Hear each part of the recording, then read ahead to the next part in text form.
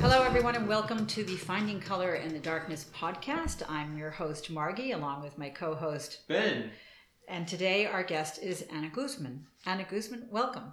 Thank you. Thank you for having me. It's our pleasure. Ana was born one of six in Peru in 1972, and she came to the U.S. at the age of 10 in 1982. Ana, can you tell us what was happening in Peru at the time, and why did your family make the decision to emigrate from Peru to the United States? What was happening to the world? We were under the Cold War, and the U.S. was fighting, as we know, with the Soviet Union.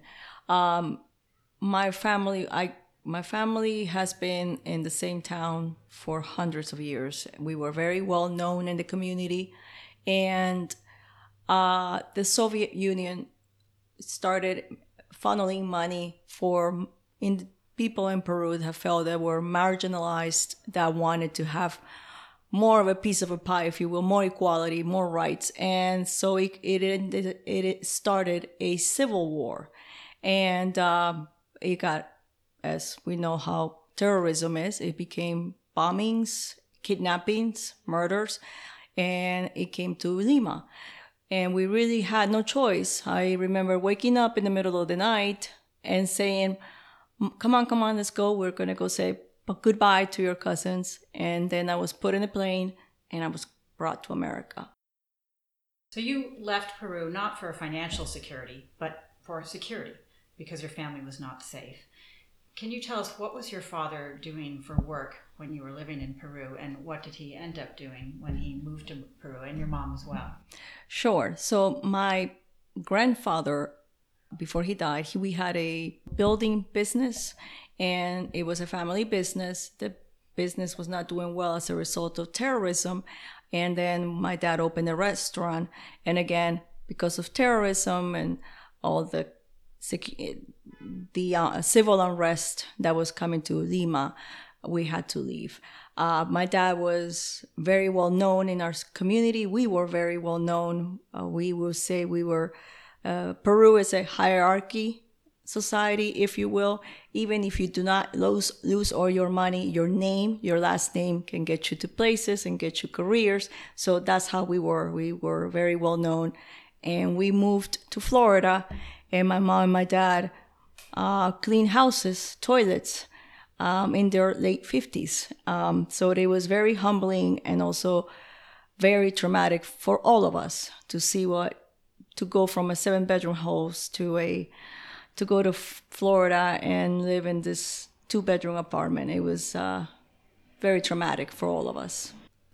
So what impact did this have upon your father's sanity, your mother's sanity, the family connection? How did your family respond collectively to this traumatic transition and departure from your native land and having to learn English? And what was that like?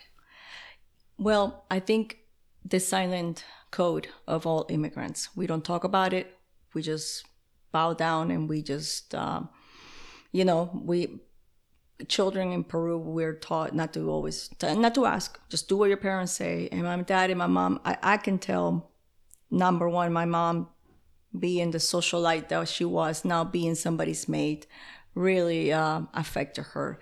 She already has some emotional issues, and my dad became extremely withdrawn. And all of us just tried to survive and fit in schools and the bullying and everything that happens when you're a child. And, you don't dress the part or you don't speak the language. But children are resilient. We were able to, be able to acclimate and make friends.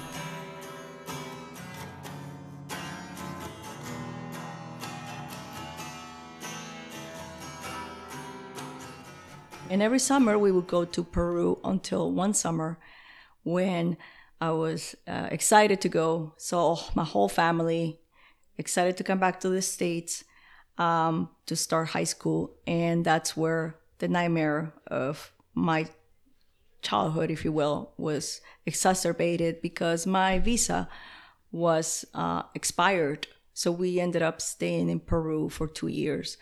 And during those 2 years, I had very limited contact with my mother and my father. And my older sister, she's about 12 years older than me, was, delegated to become our parent. So we were in Peru. We started going to school. We had to make friends, learn Spanish, ironically, because we forgot it. We're children. And also had to deal with no parents and a sister that I can tell she was very irritable and resented, but had no choice. Also, Peru was in such a political turmoil and very, very, very dangerous to live there. So our life consisted of going to school and coming home to this big compound of a house that we had. It was almost like being in jail, and that's the life of immigrants. And that's the life that you live when you live in a country that is during the Civil War that we were going through. You mentioned earlier when we were talking about this prior to this interview that your sister understandably became irritable and angry because she was put in this position as mother, a position that she did not sign up for and did not anticipate. And you were also put in the position of having to be essentially raising yourselves with as best help as she could give you. But you talked about what today's youth don't think about because they have the internet, they have telephones, cell phones. So how did that further? This is 1985, correct? Correct, and you are right. It was extremely the worst years of my life. I miss my mom. I miss my mom every day. I cried for her, and I'm sorry, I'm getting shaky. The post office, she would send us a letter, and it would get there a month later. And we didn't have a phone in our house because we left, and Peru is, so we had to finally get a phone, and the conversations had to be like, because a minute was like $100. But I miss my mom so much. I miss my dad. I miss my family. I miss my two older sisters. I missed my friends, and I was going to do soccer in high school, so it was a lot of depression and sadness, and I'm sure that it was also with my siblings, but we didn't talk about it because in Peru, mental health is considered, excuse my language, weak. And if you have any inkling of any mental issues, you are considered crazy.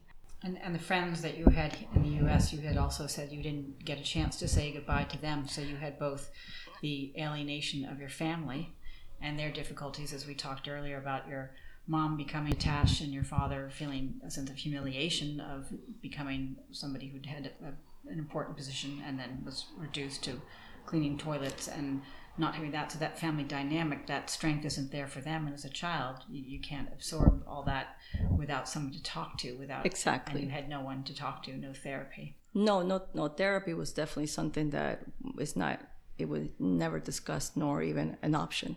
And, my dad was a businessman, a prestigious man, and to see him lowered and doing what all we do, work hard and support, that's all he wanted to do. Bow down and do what he needed to do in America. And then my mom going from never have a job to have to go and be a maid and take care of rich, wealthy people in Palm Beach. And then my sister, the one that I think her depression or her frustrations made her very angry, very volatile, because she had to quit college and all of her dreams in her early 20s to raise her younger siblings who were teenagers and were also not speaking in Spanish, and it was also, I'm sure we were giving her a hard time. But I did sunk into a deep, deep depression.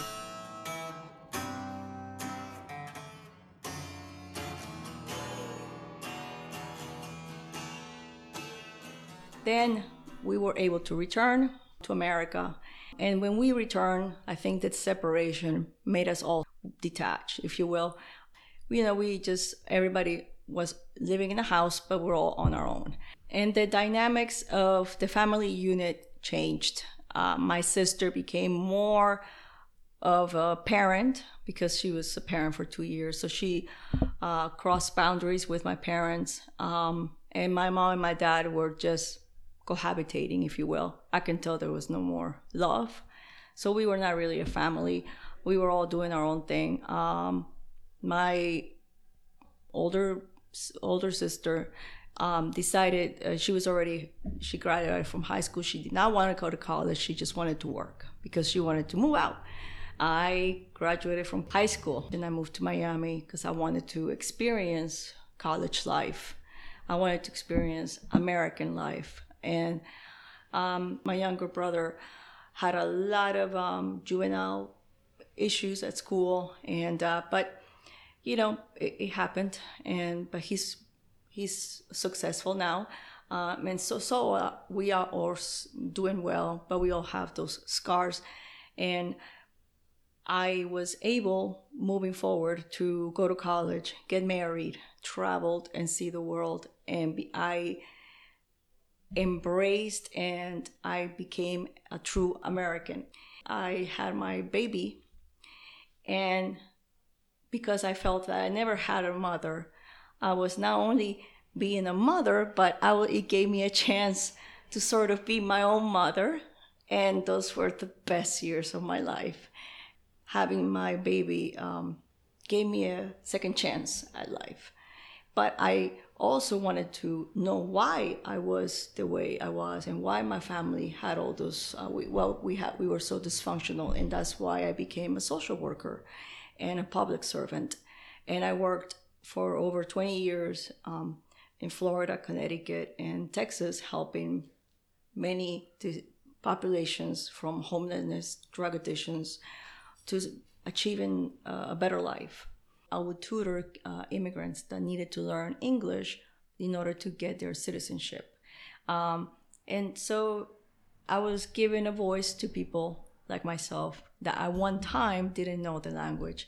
It is very difficult and very scary not to be in a country that you don't understand people. And I saw my dad, how gregarious and outspoken and chatty like myself he was. And then I saw him basically being mute. He had a hard time coming in, obviously working 12-hour shifts. Didn't give him the opportunity to go to school and learn the language. And as time went on, I would say, now my dad passed away, but I would say that he did battle also depression, and he also lost his voice. He couldn't speak, he couldn't articulate English, he just shut down. And I felt that way in 2016 when my career ended. After 20 years, I felt back, shut down, and depressed. I was dehumanized when I think that, number one, people that are like ourselves, public servants, should be praised, and we should actually be encouraged to continue doing the work. So going to 2016, why would I mention it? Because we elected a president that opened some wounds that were already healed for me. I have always been very actively involved in politics, and because I believe it's my civic duty as an American, but I never felt insulted. And I never, in the past, since 16, I have been asked many times, how did you get here? Are you a citizen? And if you don't like it, go back to your country. And those are things that I would just ignore, because that's just ignorant people saying it. But I never in my life thought that my president would tweet and say things like that. And I did that, and I loved it. So then your world came crashing down in July of 2019. Yes. Tell me, and I'm very sorry to lead you back to this day, but this is the finding color in the darkness. We have to go to the darkness, and tell me, Anna, this is particularly hard. Sure. What happened and what was going on? So I've been in and out of darkness my whole life, as you can tell. But 2019, when it should have been a day where him and I were celebrating in this lavish resort in San Antonio, I saved enough money. We rented 2 rooms, and we were going to have a birthday party for both of us. And so he was allowed to bring 2 friends. He had his own room. I had mine. I was in the pool, and I got a call from him. Mom, going back to my room. He gave me roses. It was my birthday. He gave me roses, and we took a picture. And I left him playing games. And then what I remember is that I was called, and I saw glass everywhere, and I saw my son covered in blood on the grounds of the lobby in the hotel.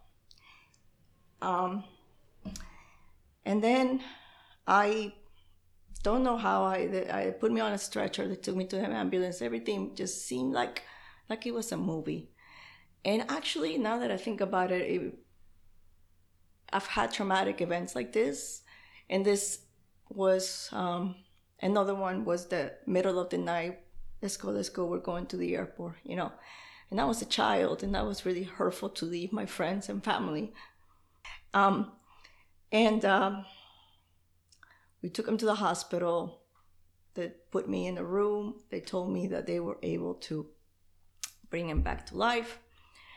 Long story short, my son decided that day to go all out experimenting with LSD and mushrooms, and who knows what he picked up, because nowadays everything is laced with fentanyl, and who knows what he had in his system. But he thought he could fly.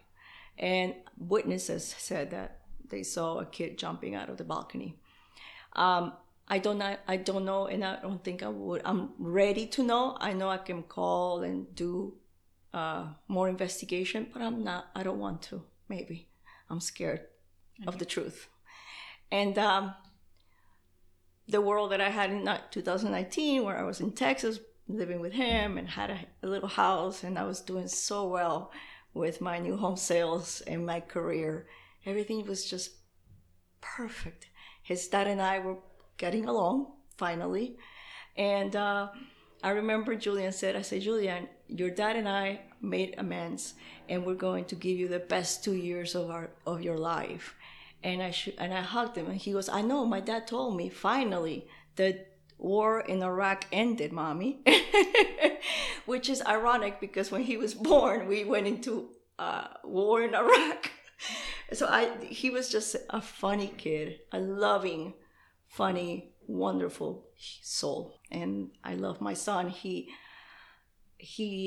showed me what love was. He was just 16. He had turned 16 in Yes. May. Yes. He picked me up and took me out on a date 2 days prior to the accident. Picked me up. Never forget the song we were listening to, Janis Joplin and The Doors.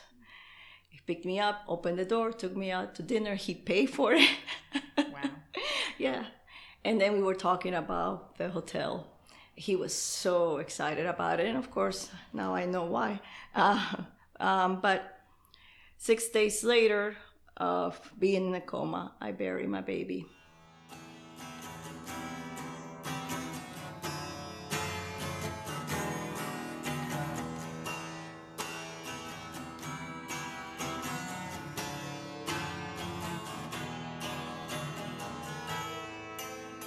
And in Texas, I didn't have anybody. It took me a few months to get my house situated, to get rid of everything, to get rid of the house. And around October, actually, is when I was sitting in my bed and I thought, okay, I am going to just end this. My life has not been good for me, and it's over. And I believe that my son watches over me like a hawk. That right in that moment, a friend of mine calls me and says, Ana, pick up your things. You're coming to stay with me. I know what you are thinking about doing, and I'm not going to let you do that. And I was like, yes, ma'am. I picked up a couple of things. I went to her house. I never came to my house. I sold it, and I, put everything in pots, and I moved back in December. I moved to Florida to start with my family, the support of my older sister that has been, again, my surrogate mother. I live next to her, and I gave myself 3 months to grieve. And of course, what happens? The pandemic hits. And grief and new normal was everywhere and every day.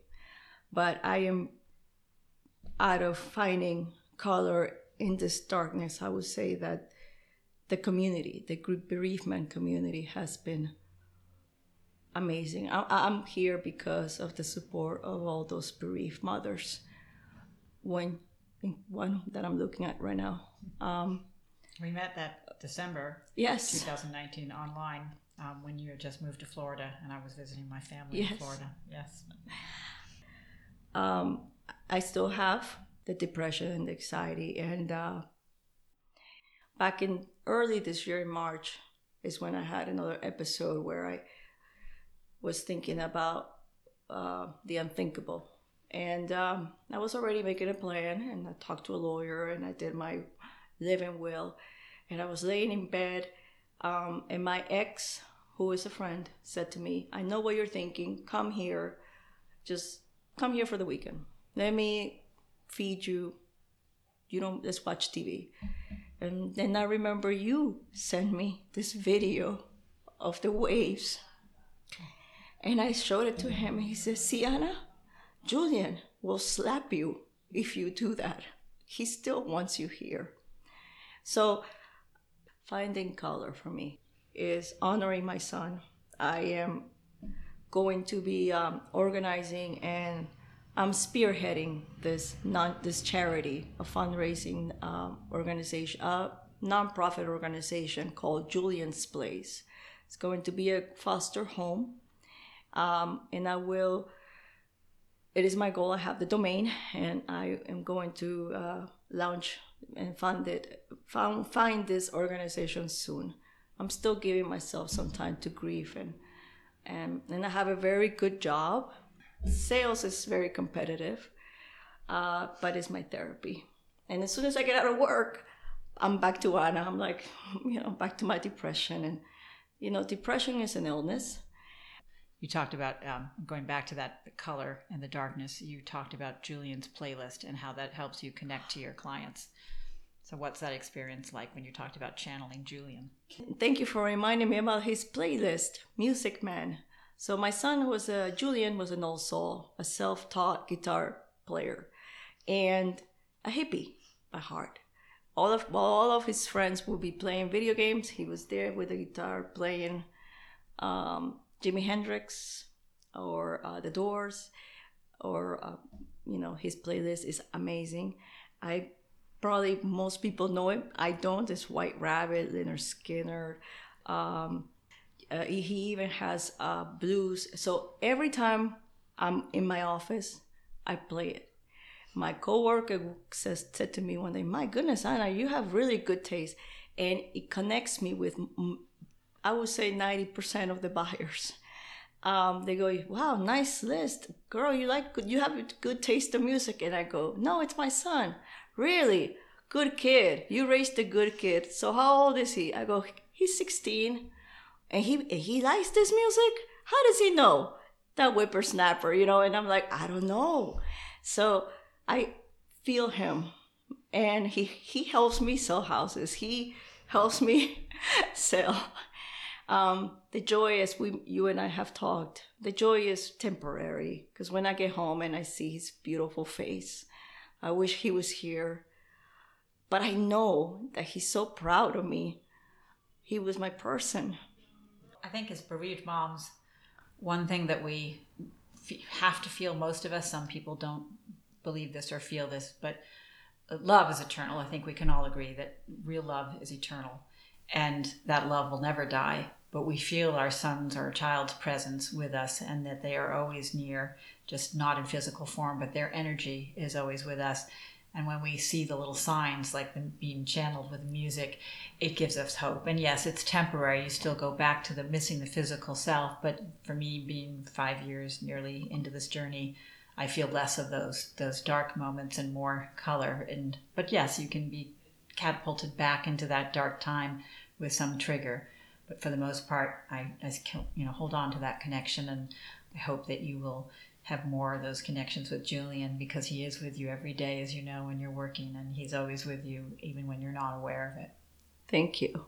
And he does send me signs, and his if they are coincidence, then I am way too many. I can't resist talking about the sign that we just had here in his studio where Ben works. And it's a small studio, and it's a very hot day here in Massachusetts on the North Shore. And suddenly we sort of noticed this white feather in a sealed studio. And those of us who have lost someone know that feathers are a sign. It's a white feather, right, pure from the other side. And so I think Julian is very much with you today. He is. So I have not broken down. I'm shaking, but I'm speaking. I don't even know who I am right now. It's very surreal. And I want to end about the signs. A girlfriend of mine introduced me to a friend. She said, I would like you to meet this person. He lost his wife. So I go to the restaurant to meet her and meet him. And as I'm talking to him, he says, I'm so sorry. I cannot, the usual cliches, I cannot even imagine. I cannot even imagine how you are here standing.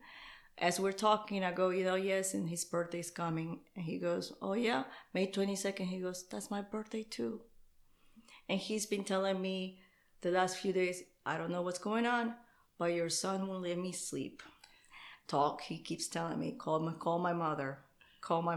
So I do know that Julian, there's just his energy is there. It brought me to you. Yes. And I'm still dark, but I'm moving forward. And I see, having known you since December of 2019, and we didn't meet in person until December of 2020, but in the couple of times I've been face to face with you, I've seen a big change in those few months, and the darkness still comes, but the joy and the light is brighter, and it lasts longer. So you are on your way. Looking back, we talked about 2016 and how your life changed and the lives of so many people who came to this country from other countries in recent years, because we must remember that we all came at one point to this country from someplace else, unless we were born an American Indian. And so you had to be, as you said, marginalized here, and so many other people. What did 2020, what did that bring for you with the election of a new president and a new democracy?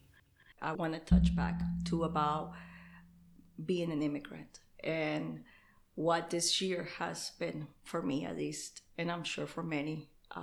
The last 4 years, not only did I lose my son, but I also was victimized and re-victimized and re-traumatized and remembered those painful childhood memories, because we had a president that demonized my people.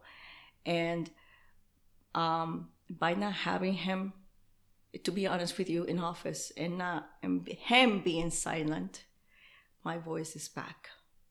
And now I am proud to say I'm Peruvian. I'm proud to say I'm an American.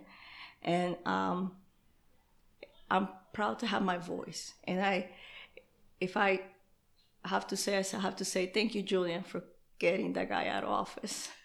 I'm able to grieve and breathe and not be in the dark anymore. And now we want to end with a final quote, your favorite line from a book, from a movie, or from a song. There's this song that a friend of mine, bereaved mom, introduced me to, and I listen to it all the time. And there is a thing called love that we all forget. And it's a wasted love that we all regret. You live your life just once. So don't forget about a thing called love. Don't forget about a thing called love. That's beautiful. And that was John, my son John, introduced me to that song by the English DJs Above and Beyond. Well, and I Jay played it just for you, and you played it back for me this weekend. And I listen to it all the time. And one song that of course, Julian was a big Tom Petty, because he was an old soul. I Won't Back Down. And I listened to this song from 2016 all the way to January 2020, because I Won't Back Down by Tom Petty. There ain't no easy way out. I won't back down. I will stand my ground and I will not back down. And every time I listen to that song, you should see me, I'm like fighting in my car because we resisted and we're here to stay and we're humans and we all have hearts and we all hurt and we all want the best for the world. thank you, everyone. It's been a pleasure having you, Ana, with us today. And on behalf of myself and my co-host, Ben, we welcome you to subscribe to our podcast, and we look forward to having you tune in to the next time. Thank you, and everyone have a great week.